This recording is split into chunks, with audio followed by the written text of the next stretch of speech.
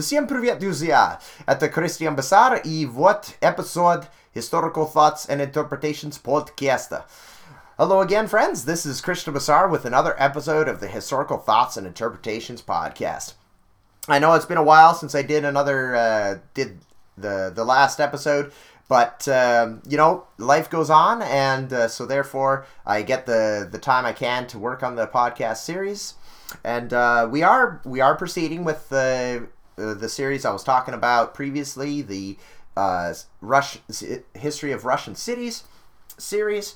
But also, in the meantime, I want to give an episode. This one's going to be a little bit different. So, as you know from previous episodes, I've been to Russia twice. And Russian history is kind of the focus of my area of study. And so, I've been to Russia twice. And what I'm going to be doing in the Russian City History series is going to be looking at the history of the cities that I've been to. But first, I kind of thought I wanted to do an episode on my perceptions of Russia when I traveled there and what the experience was like and everything. So this one won't quite be a historical episode, but I figured this will be good to put it into, when I'm talking about the cities I visited in later episodes, I figure it would be good to kind of have put it in the context of, what it was like to travel there or to the country and the various cities, kind of some of the key points of the cities and everything. So I just want to give a little bit about perceptions, what I saw, some interactions as well, comment on those. So the two trips that I made were in 2016, spring of 2016, when I went to the Republic of Karelia, and in between I went also to St. Petersburg as well. And in the summer of 2018, I visited various cities as well, and I spent about a month and a half there. And so I'll go over some of the very first impressions and the very initial thoughts of the cities I visited. So number one is St. Petersburg. This was the first Russian city I visited. In 2016, I landed there on the way to the Republic of Karelia and back. And so St. Petersburg, it's very cool for a Russian history nerd like myself. And it's also a very big tourist center in general. And St. Petersburg, the reason why it's good for has a historical importance is it used to be the capital of the Russian Empire before the communists took over in 1917 and then eventually moved the capital back to Moscow. And so it's very interesting to look around. Many of the buildings are very old style. The city was, after all, founded in the early 1700s. So a lot of the buildings there have that 18th century feel. And so there's a lot of historical buildings there. And the Hermitage Museum, where if you go into the State Hermitage Museum, you see a lot of course, interesting artifacts and collections and everything like that. But when you go into that, the Hermitage occupies the buildings of the Winter Palace, which is where the old Romanov dynasty had its palaces. And it's very interesting when you walk into one of the rooms of the Winter Palace and you see a sign that says this is where Red Guards, where communists came in and arrested the provisional government in October 1917, according to the old style calendar. According to the newer style calendar, the Gregorian, it was in November. But it's very interesting just it's a small room with a little table, and you just go in there, and then this plaque says this is where it happened. And so it's very interesting just walking around St. Petersburg and seeing those. You also get to see certain things like signs on the street, old signs on the street saying, watch out, there could be bombardment or shrapnel from bombardment. And so these signs were put up during the siege of Leningrad, as the city was called during World War II. So the Nazi forces had besieged the city and there was shelling, and so these signs were saying to people trapped within the city, watch out for bombardment. And so that was St. Petersburg. Very, very cool. And it's quite a beautiful city in itself. There's a lot of the canals to walk around on. Well, not in the canals, but cross on bridges, of course. And, there's it's kind of a seaside city as well, so it's very very interesting there as well. Petrozavodsk was the next city I went to. It's a fairly sizable city, about 200,000 people, if I remember correctly, and it's the capital of the Republic of Karelia.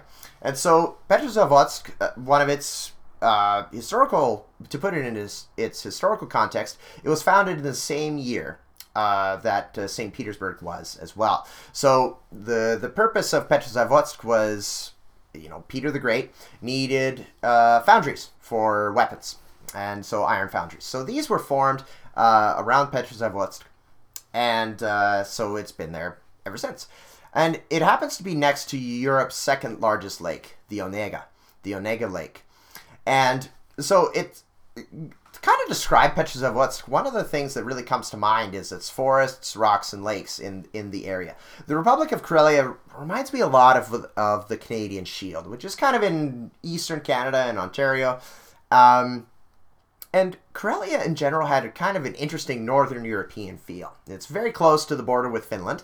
So you don't want to put too much into feels and ambiances and everything like that, but it had a very northern European feel to it. So which I thought was interesting. It's quite a nice little town, actually. There was still enough you could go to the movie, you could buy food and everything like that, but you weren't too far from the countryside. I remember being able to walk fairly, take a little stroll down this road, and then you're a little bit outside the city, and you can go see the lake in kind of a more less urban setting. So it was very nice that way. And Moscow was the third city I visited when I first arrived there in 2018. And one thing I could say about Moscow, it's huge.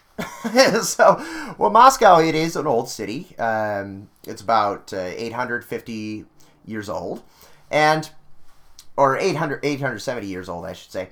And it's, of course, the capital, so there's lots of people there, and there's just a lot to see there.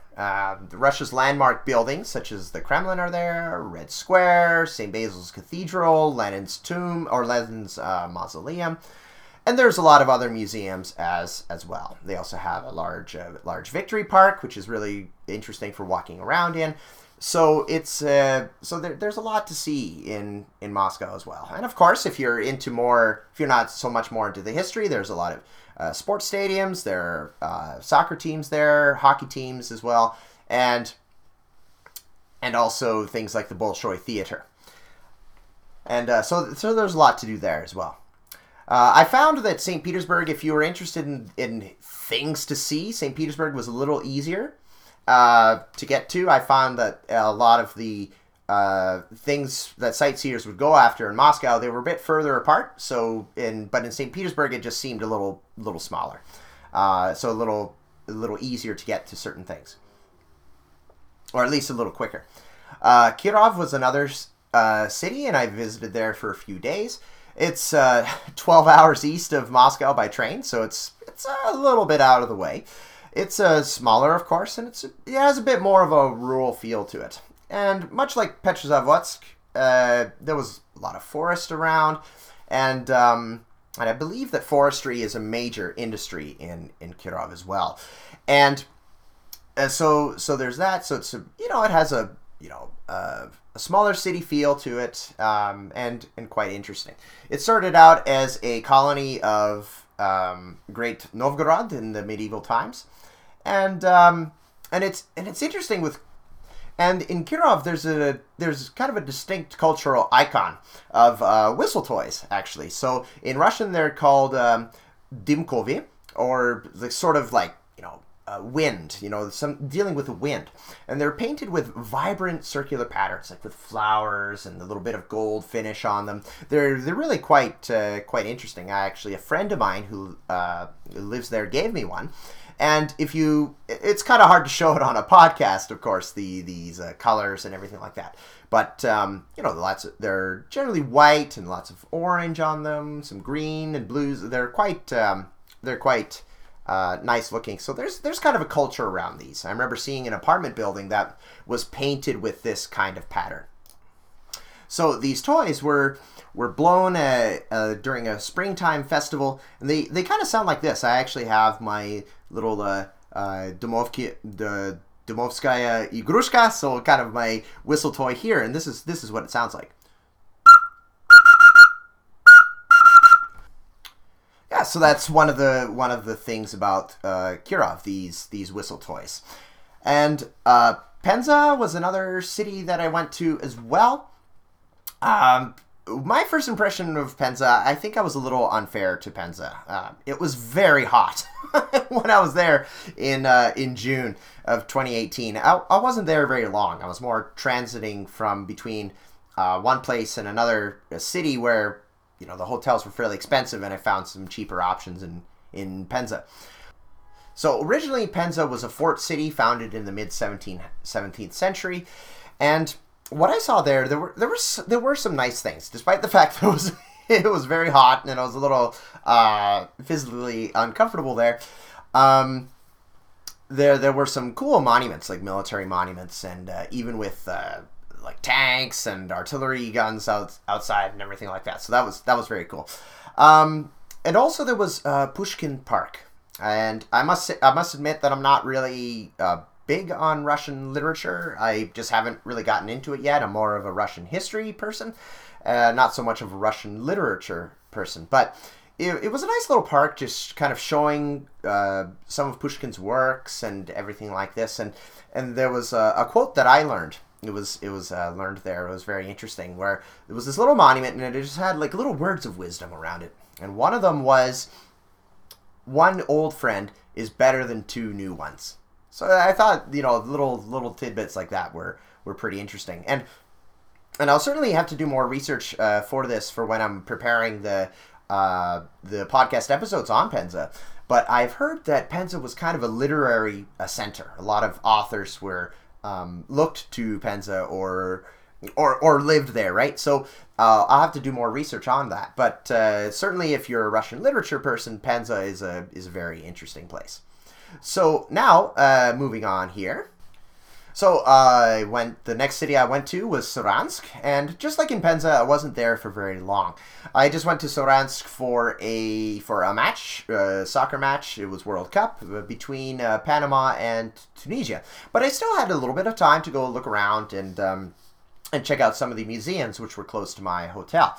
So it was really interesting. I checked out two museums about the Finno-Ugric Mordovian people that lived in the area.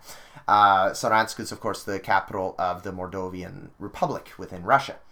And one of these museums was an outdoor museum with restored, rebuilt, I would say built and brand new houses, and they had artifacts in there such as looms, ovens, and other household items. And so I must warn you that I'm not an anthropologist, but it was interesting, like hearing some of the Mordovian music and some of the songs and the clothing.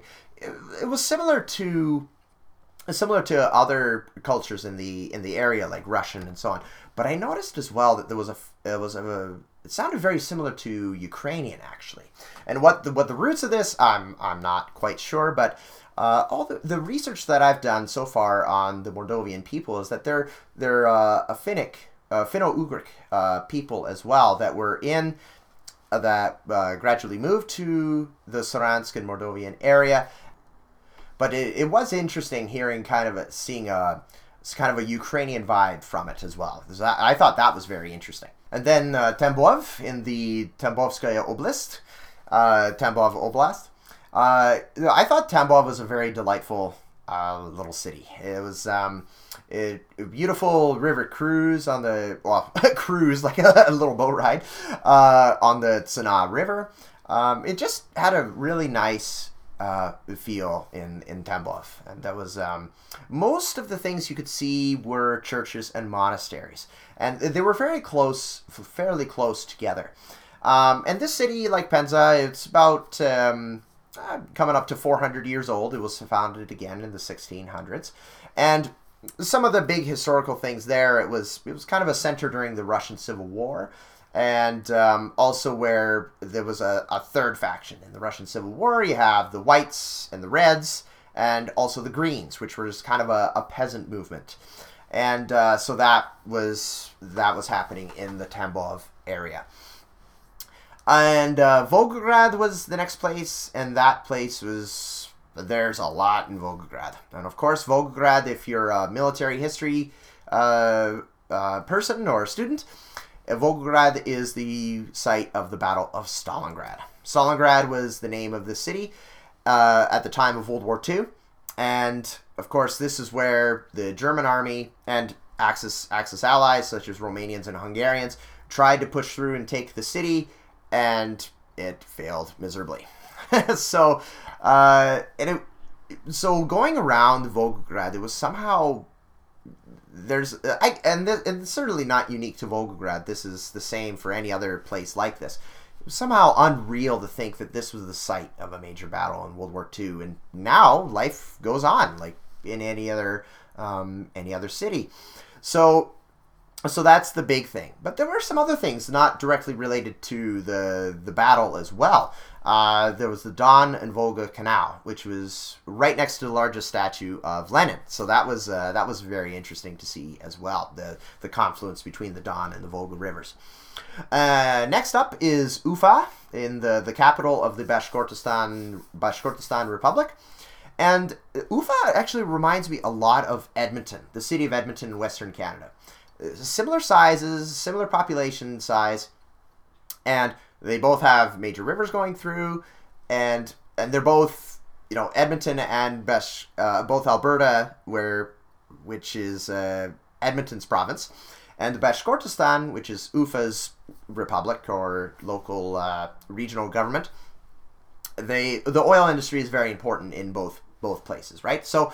And, both in Edmonton and Ufa, it doesn't take too long to get into the countryside and get out a little bit. So it's both of the city and even the river valleys looked kind of similar. So it was kind of, I got a very familiar vibe from Ufa. But what's interesting about Ufa is there's a different feel slightly from other Russian cities that I've been to before. So in Ufa, there was a steppe Muslim culture. So the dominant culture in the area, of course, Russian, but there's also a significant Bashkir ethnic groupings as well.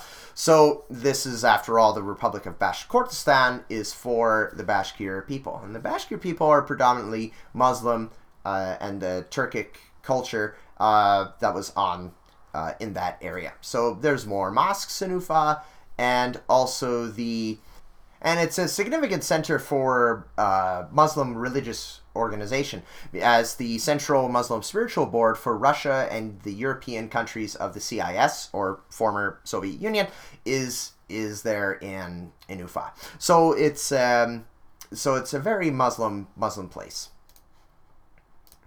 And finally, there's Kazan. So in many ways, it's culturally similar to Ufa, but when I was there, it seemed much more populated and busy.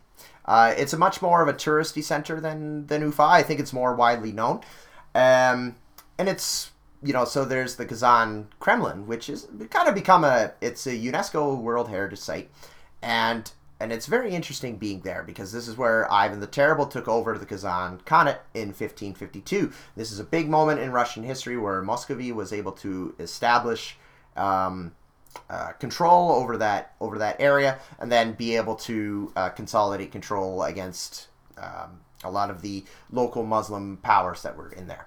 And there was lots to see in Kazan. Aside from the Kazan Kremlin, there was also Sviazhsk Island, which I, with two friends, were able to take a ferry there. And this island it's a very neat little island with houses and historical landmarks. And the historical significance of it is Ivan the Terrible set up kind of an outpost before actually taking Kazan.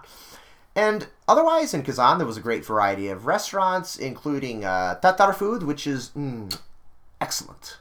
And actually, I plan to do an episode on Russian foods, and I'll be talking about Tatar foods as well.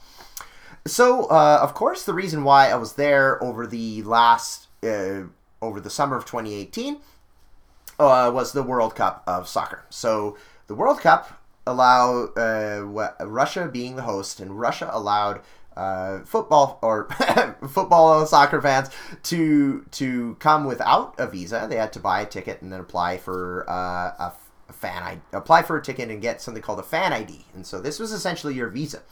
You were able to come and go. You were able to go out and come back over the course of the tournament. So when I was in Russia, there were lots of tourists showing up. I met soccer fans from Bangladesh, Costa Rica, and also a Panamanian family from Montreal in Saransk before the game between Panama and Tunisia. So that was very, very interesting. I wasn't just seeing Russians there, but also tourists from around the world. The games themselves were great. I got to see, the first game I saw was Argentina versus Iceland, and as I mentioned before, Panama versus Tunisia a bit later. In the first game, I got to see Lionel Messi, and, he actually took a penalty shot against Iceland, and it was blocked. So, but, we can't win them all. And the game ended up in a 1-1 tie. So it was very cool. Got to do the Iceland fan Viking clap, which the world got to see during the 2016 UEFA Champions League competition. And so actually I was able to get some video of that. So here's some audio from that.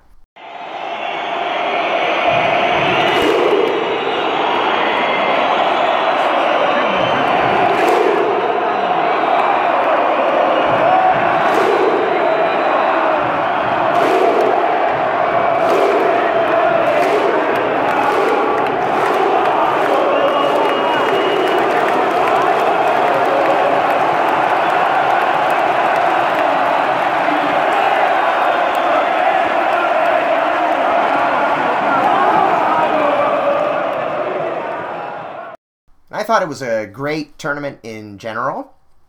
France ended up winning the final against Croatia, but there were lots of really good games. I got to see some on television as well. I know that some of the Russian games against Spain and Croatia on television, they were amazing. Like some of the best sport events that I ever watched on TV or attending in person.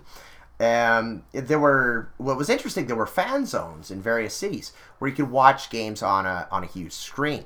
And in St. Petersburg, I did this in St. Petersburg and in Kazan, but in St. Petersburg, it was near the Cathedral on Spilled Blood, which was a really interesting historical site in itself. And I'll be talking about that in the St. Petersburg series later on. So that was very good. What about language? Okay, so Russia is not an English-speaking country in general, but if you were in Moscow or St. Petersburg, you could get by with English in many situations. Like if you went to museums such as the Hermitage and Political History Museum in St. Petersburg, there were both Russian and English signs and for the exhibits and so on. In Moscow, at St. Basil's Cathedral and the Moscow State Historical Museum, same thing. If you didn't know Russian, you could go to the museum and appreciate everything there. As you went further away from these touristy centers, for example, if you went to Tambov, you'd almost never see English in a museum or hear it spoken on the street. Although, yeah, in Tambov, I do remember seeing signs with like a sign going to see, here's this monument or this church, this building over here, and it would have it in Russian and in English. But generally that wasn't the rule. I went to the Tambov Regional Museum and they only had Russian there. Also, another thing about languages, going to the different Russian republics, you could see different languages. And so a republic is a different type of regional government, and I'm working on another episode describing the differences between oblasts and republics and what that means and everything.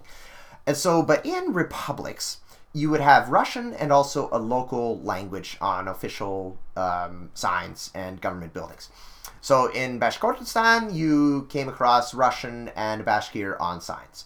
And Bashkir is a Turkic language, and so you'd see both Russian and Bashkir together. In Tatarstan, it was the same thing, but instead of Bashkir, it would be Russian and Tatar, which is similar to Bashkir. And both Tatar and Bashkir are similar to each other, being both Turkic languages, and they're also written in Cyrillic letters. So it looks like Russian, but there are some other alphabets, and it's pronounced completely differently. In Karelia, I did not... The Republic of Karelia, when I was in the capital of Petrozavodsk, I noticed some signs. Like, there was one, I thought it was Finnish at first, but it was more likely to be the Karelian languages, or Karelian language, which is a Finnic language. And it was written in Latin letters. In the Republic of Karelia, the Karelian language is recognized as a minority language, so I didn't see Karelian as much in Karelia as much as I saw Tatar in Tatarstan, for example. So going back to the history a little bit, what about museums? I found that Russian museums were fantastic. I really liked walking around them. Of course, there were some museums that I wanted to see, or would have liked to have seen, but I didn't get to see. But the ones that I saw, I found were well put together, and there were lots of artifacts to look at. And it went from everything, like, mostly I visited regional museums. There was a dinosaur museum in Kirov. There was a local history museum both in Tambov and in Volgograd. And what I liked about the Volgograd Museum is it did have exhibits on the Battle of Stalingrad, which took place there in World War II, but also there was looking to history before that, like, for example, in the rebellions in 18th century and and stuff and things like that as well. And also even talking about local ecology, local climate, and everything like that. So I thought that was really good. And of course, there were the big ones. The Hermitage Museum in St. Petersburg, I mentioned that one earlier, where, again, the building that holds the Hermitage is itself an historical building. It was an old palace. And going back to Volgograd, there was the Museum of the Battle of Stalingrad. And this was an amazing place for a military history nerd. I spent a few hours there. It took me about 2 or 3 hours to go around and see everything. There were... you kind of run around in a big circle, kind of starting at the background of the war, kind of talking about Soviet and German relations before the war, but then eventually Barbarossa, and then eventually the Battle of Stalingrad. So it talked about this, and there were many artifacts. For example, the desk where the German general von Paulus surrendered his army at the conclusion of the battle in early 43. So that was really interesting to see. And also there were various weapons, of course, and propaganda documents, banners. And outside the museum, just outside the building, you would also see tanks and artillery weapons and everything like this, just like in the Penza Museum as well. So that was very cool. And also, probably the big artifact that really stuck out to me was Vasily Zaitsev's Mosin Nagant rifle. So, if you have watched the movie Enemy at the Gates, so the movie, the man that story is based on, Vasily Zaitsev, he was the sniper in the Battle of Stalingrad, and that rifle was there in the museum. So that was very cool to see. Another really good museum was the Museum of Political History in St. Petersburg. So it talked about the revolutionary period, like kind of talking about the late 19th century, the late imperial period, and it went up to the presidency of Vladimir Putin. And so it discussed difficult things, such as the famine of the 1930s, and which in Ukraine is called the Holodomor. And it also, the museum kind of stressed in certain exhibits the idea, the reality of suppression under the Soviet times that tarnished the dream of a Soviet utopia, right? So it talked about the repression of the Stalinist years and during the Cold War period of dissidents and all that. So it was very interesting to see. And then, of course, St. Basil's Cathedral in Moscow. And this is the one you've always seen. It symbolizes Russia in Western journalism and in movies and everything. And this cathedral was built under Tsar Ivan the Terrible in commemoration of his conquest of Kazan in 1552. And I found that there was amazing art and color in the cathedral. And what really it was really, it kind of had a really haunting feel. It was kind of really interesting. It was beautiful, but it was kind of haunting. It was kind of dark in there in many of the places in there, but beautiful at the same time. All this iconography and paintings on the walls. It was just really, really fascinating, really amazing. And it was surprising for me to know. Like, I used to think of St. Basil's Cathedral being one kind of church, but it turned out that there's actually multiple churches in one building. So very interesting. And outside the museums, I was able to find myself in historical places about which I had read over the years. So the Kazan Kremlin, for example, and you go to the Cathedral of Kazan in St. Petersburg, which is along the main Nevsky Prospect Street. There was also the grave of the Napoleonic War General Mikhail Kutuzov. So that was very interesting to see. I didn't know that. I just walked into the church building and I saw this grave right there. And in Penza, there was a monument placed where the Pugachev rebellion in Penza had started. So according to this monument, it was placed where the house was, where the rebellion stemmed from. So things like that, you would see that fairly often. You come across something, it's like, oh wow, this is interesting. And victory parks and monuments to World War II, or the Great Patriotic War, as it's called in Russia. You could have a whole entire podcast episode or entire books on victory parks. And there are victory parks in so many cities throughout Russia, probably almost every city, at least as far as I know. And certainly the ones I've been to had some kind of a memorial or park of some kind. And this was true even in cities like Penza or Tambov, Kirov, and Ufa, which were well behind the front lines. So the fighting between the Nazis and the Soviet armies didn't happen in these cities, but there's still a victory park there. So, for example, near Ufa, on the outskirts, just outside of Ufa, there's a little village called Milovka. I'm not sure of the population there, but it's fairly small. There's some farmland there, some ranch land, and everything like that. So it's just a little place. And it had a monument with a Soviet machine gun, and what looked like a list of names. I didn't go up very close to it, but looking at the photo and zooming in that I took of it, there's a list of names there. That's what it looks like.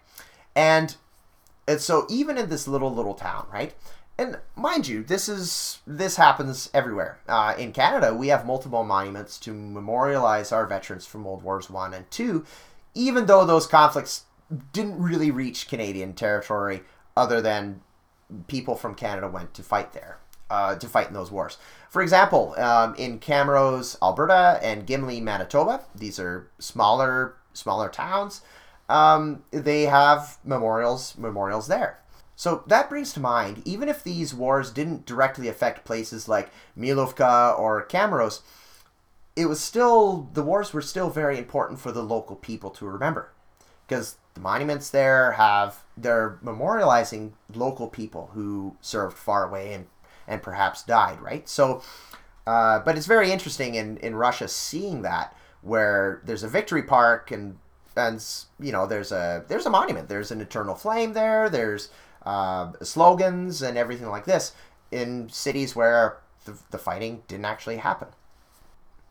So in Volgograd, there's something very interesting as well. There's a monument to counterintelligence personnel and also the 10th NKVD division, which was involved in the Battle of Stalingrad. And of course, the NKVD was the Narodny Commissariat Внутренних дел, or the People's Commissariat for Internal Affairs. And this was, of course, the Soviet secret police organization, which before that was taken by the KGB. And the NKVD, of course, represents Soviet repression, imprisonments, persecution, and so on. And so there's a memorial to this division, which helped fight the Battle of Stalingrad. But within a very short distance, like maybe 30 seconds walking away, maybe a minute's walk away from this monument to the NKVD and the NKVD officers, there's a monument with religious imagery. crosses. There's an icon of Jesus and some saints there, and it honors the memory of the defenders of Stalingrad with a slogan: "Viechnaya slava zashitikam Otechества," so, or eternal glory to the defenders of the fatherland. So it's interesting because I mentioned this contradiction. So it's interesting. It's a seeming contradiction because you have the NKVD, a symbol and organ of Soviet oppression, and the Soviet state did attack Christians and other religious believers. But then here there's another monument honoring the defenders of Stalingrad through a religious lens. So it's very interesting. So you have this monument memorializing part of the oppressive system, but also the oppressed, which were fighting which were both affected by the same war, by the Battle of Stalingrad. So it's very interesting seeing this, a seeming contradiction. And actually, if you want to know more about it, I've done some research into this too. So you can go back to episode 8 of this podcast, Holy War, Memory of the Great Patriotic War in the Russian Orthodox Church. And I talk a little bit about that. And so it was very interesting seeing this in the flesh, so to speak, like seeing one monument to the NKVD and then another one which had Jesus, was honoring Jesus, but also veterans of the war at the same time. So it was very interesting to see that in person. So now let's get to other things as well, because of course relations between Russia and the West have been strained for a long time, but especially since the Ukrainian crisis of 2014.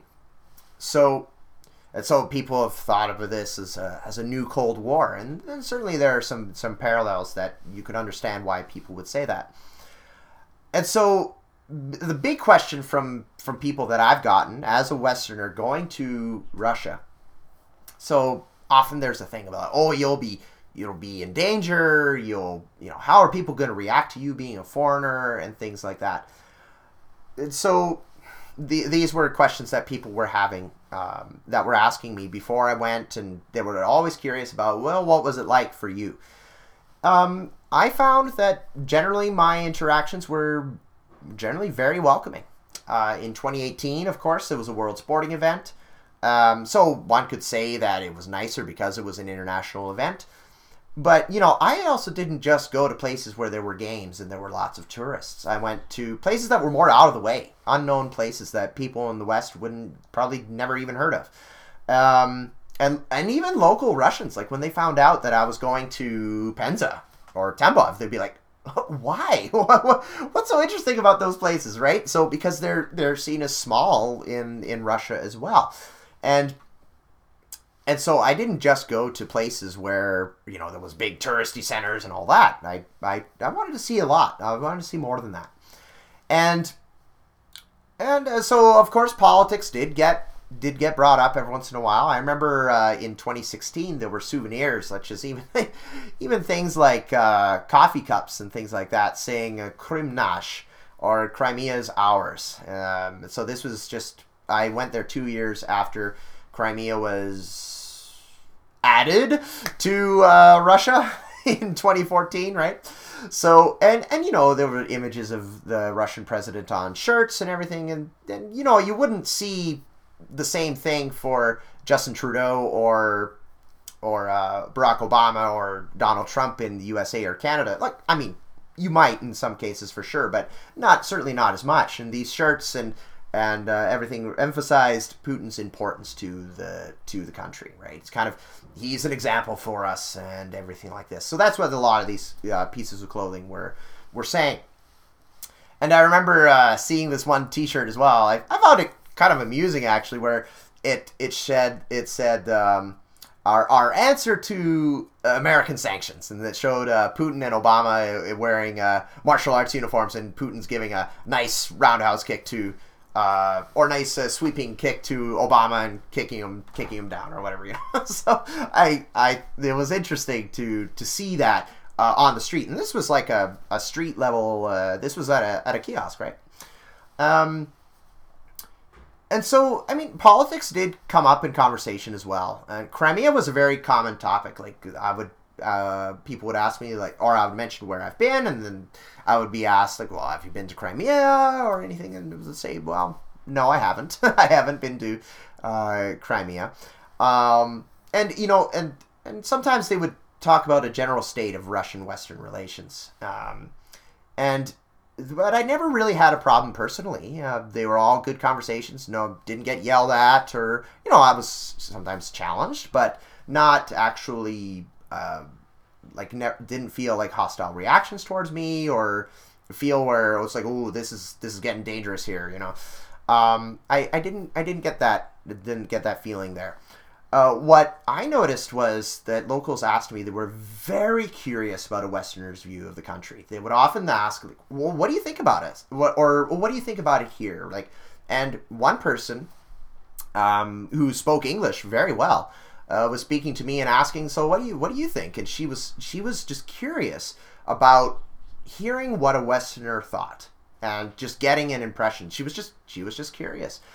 And, you know, I would have some people say that, you know, please tell people back home that we are not evil people. And that was an interesting thing that I noticed as well. They would say, you know, please don't, you know, there's a common word that the Russian government has used, but I've seen it in other contexts as well, this term of Russophobia, this fear of Russians. And so this idea of Russophobia, people there were trying to tell me, it's like, you're a Westerner, please, you know, let them know that we're people, and, you know, Russians are people too, absolutely. So there was one time that was kind of funny. I talked about going to a place where I was talking about places I wanted to be, and one place I wanted to see was Siberia, and I talked about Alaska. I live, far away from it, but not too terribly far. And somebody on the train said, I didn't quite catch the words she was saying, but she said something like, oh, Alaska are, you know, something like a missed opportunity or something like that, because Alaska used to be Russian imperial territory, and until the Americans bought it from Russia in 1867. And so in response to this, I said, well, you know, maybe Donald Trump will give it to you, right? So I found that people liked that. They laughed. They thought it was pretty funny. As far as the police, one time on a bus, they checked my identification and everything like that, but I cooperated and, you know, didn't have a problem. I even went to the police once because I found something on the street and turned it into them. They didn't even ask for my name or have me write a report. They just took it, said thank you, and I was off on my way. So it was all good.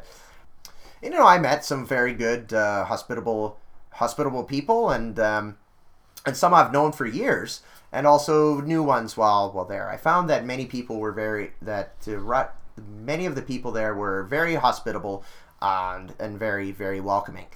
And there was a funny story. I guess this says what a lot of people know about Canada abroad. I was in Volgograd. I was walking around the streets, and I came across these groups of people, and, you know, we started chatting, and then one guy asked where I was from, and I said I was from Canada, and then he says Canada, and he's like, really excited, and then he says in English, legalization, right? And so he was referencing, of course, the legalization of marijuana, which happened in October, the October after I went there. And so it was kind of funny that was the first thing that came to his mind, or at least the first thing that came to his mouth. And, you know, it's like, legalization. Wow, look at that. It's so exciting stuff. And in Montana, I got a similar reaction. You know, I was crossing the border, and somebody, not a customs border guard, but somebody later on said, you know, is weed legal yet? Right? So anyway, I guess maybe that's what Canada was known for in 2018. But, you know, in the market, street market, I bought something, and somebody said, you know, say hi to Canada for me, essentially. So it was I found the interactions with people were generally very, very good, generally. On the streets, I never had a problem with aggression, though, you know, I sometimes did walk some of the streets at night, But never had a problem. There were some people asking for money, of course, or tickets on the metro system, especially on the grounds of monasteries. Actually, I found that was very interesting. I was always on guard, of course. Always keeping an eye. Didn't walk around with headphones and things like that. But in many places in Canada or other Western cities, one must still be careful and still be wise, and then just be careful while walking around. And as far as friendship goes, there's some of those cultural shocks or cultural differences, right? Where one is even about friendship. So I just listened to a YouTube video, or parts of one, where someone was breaking down some of the differences in mentality between Americans and Russians. At one point he had that American and Canadian friends too, maybe perhaps in places like England and other Western countries too. But I've never been to England, so I'm not sure. But American and Canadian friends generally they like to help each other, but they also want to pay back somehow. For example, if you're my friend and you give me a ride to the airport in your car, I will want to buy you a coffee or pay for your gas. And in Russia, this isn't so much of a thing. This video was breaking it down where friends try to help each other, and they help each other because they're friends. They don't really expect to pay back.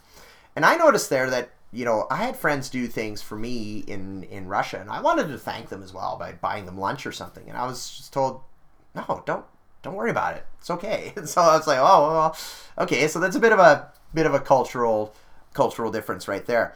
And also in the restaurants too, I would often chat up the waiter or the waitress a little bit, or something like, saying like, oh, so it's a busy day today. How are you doing? That kind of thing. And in Western countries, that's, at least in North America, that's fairly common to ask the waitress or the waiter, is it a busy day today? How's it going? That kind of thing. And then a little conversation starts. In Russia, I found that people were like, whoa, kind of surprised when I would ask them this. They're like, oh, well, I'm good. How are you doing? That. So it's a little bit of a difference right there. So a little bit of a culture shock, perhaps, but nothing that you just kind of like, oh, okay, this is just a little different. So we're getting to the end here about train travel. So I traveled on the train in Russia. Though between two cities, I did travel on a bus once, but did a lot of train travel. And some of these train trips were very long. For example, between Volgograd and Ufa, I was on the train for a day. So yeah, you do feel a little cooped up after a while. And speaking of which, there are different types of compartments or types of tickets you could buy. So I did this on. There was one of the types of tickets I bought was to what they call a coupe or coupe. And these are quite nice. There was one, for example, between Moscow and St. Petersburg. It was a 6-seater and fancy chairs. There were even plugs for your headphones and everything.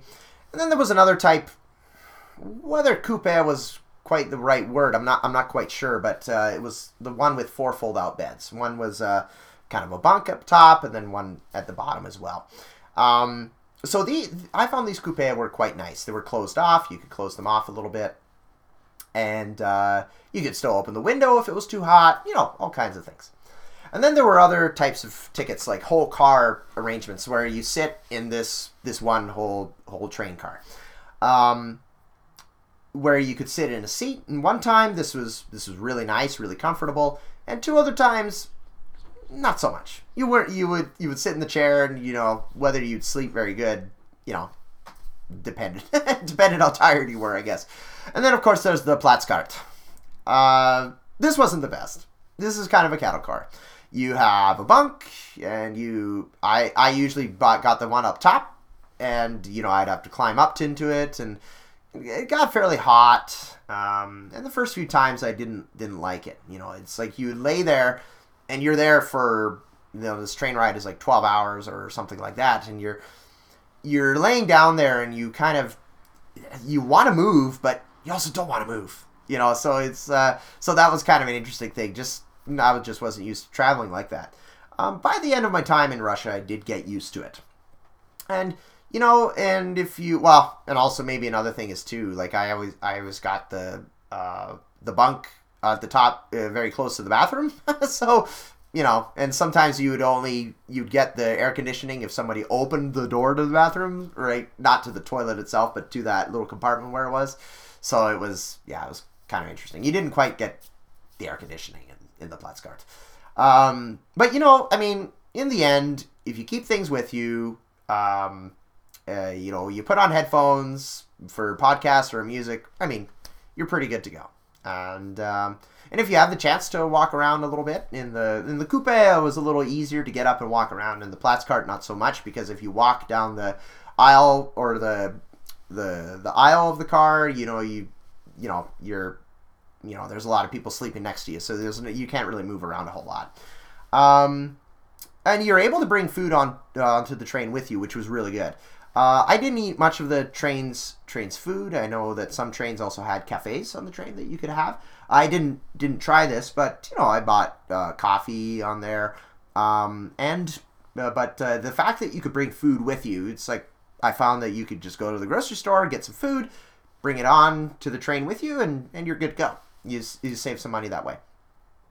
And speaking of food, as I said earlier, I do plan to do a whole episode on this later. There was lots of good food, both Russian and international or chain. I went to Carl's Jr., I went to KFC, I went to McDonald's.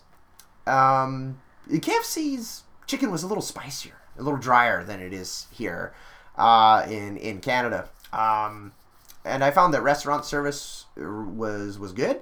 But again, there was the difference. Like once you got past the difference of chatting with the waiter or the waitress is not common over there. Once you got over that, it was perfectly fine. Let's see, the currency at the time of my travels in 2016 and 2018, the Russian ruble was about a 50th of the Canadian dollar. So many things were fairly cheap, especially public transit. A bus ride, for example, was 30 cents, while in other places, like in Canada, it might be like $3.50. Mind you, there's transfer tickets and so on, but 30 cents versus $3.50? Well, yeah. Although I don't think a lot of the bus rides in Russia were transferable, but still, 30 cents, if you didn't need to transfer, it's perfect. It's really, really good.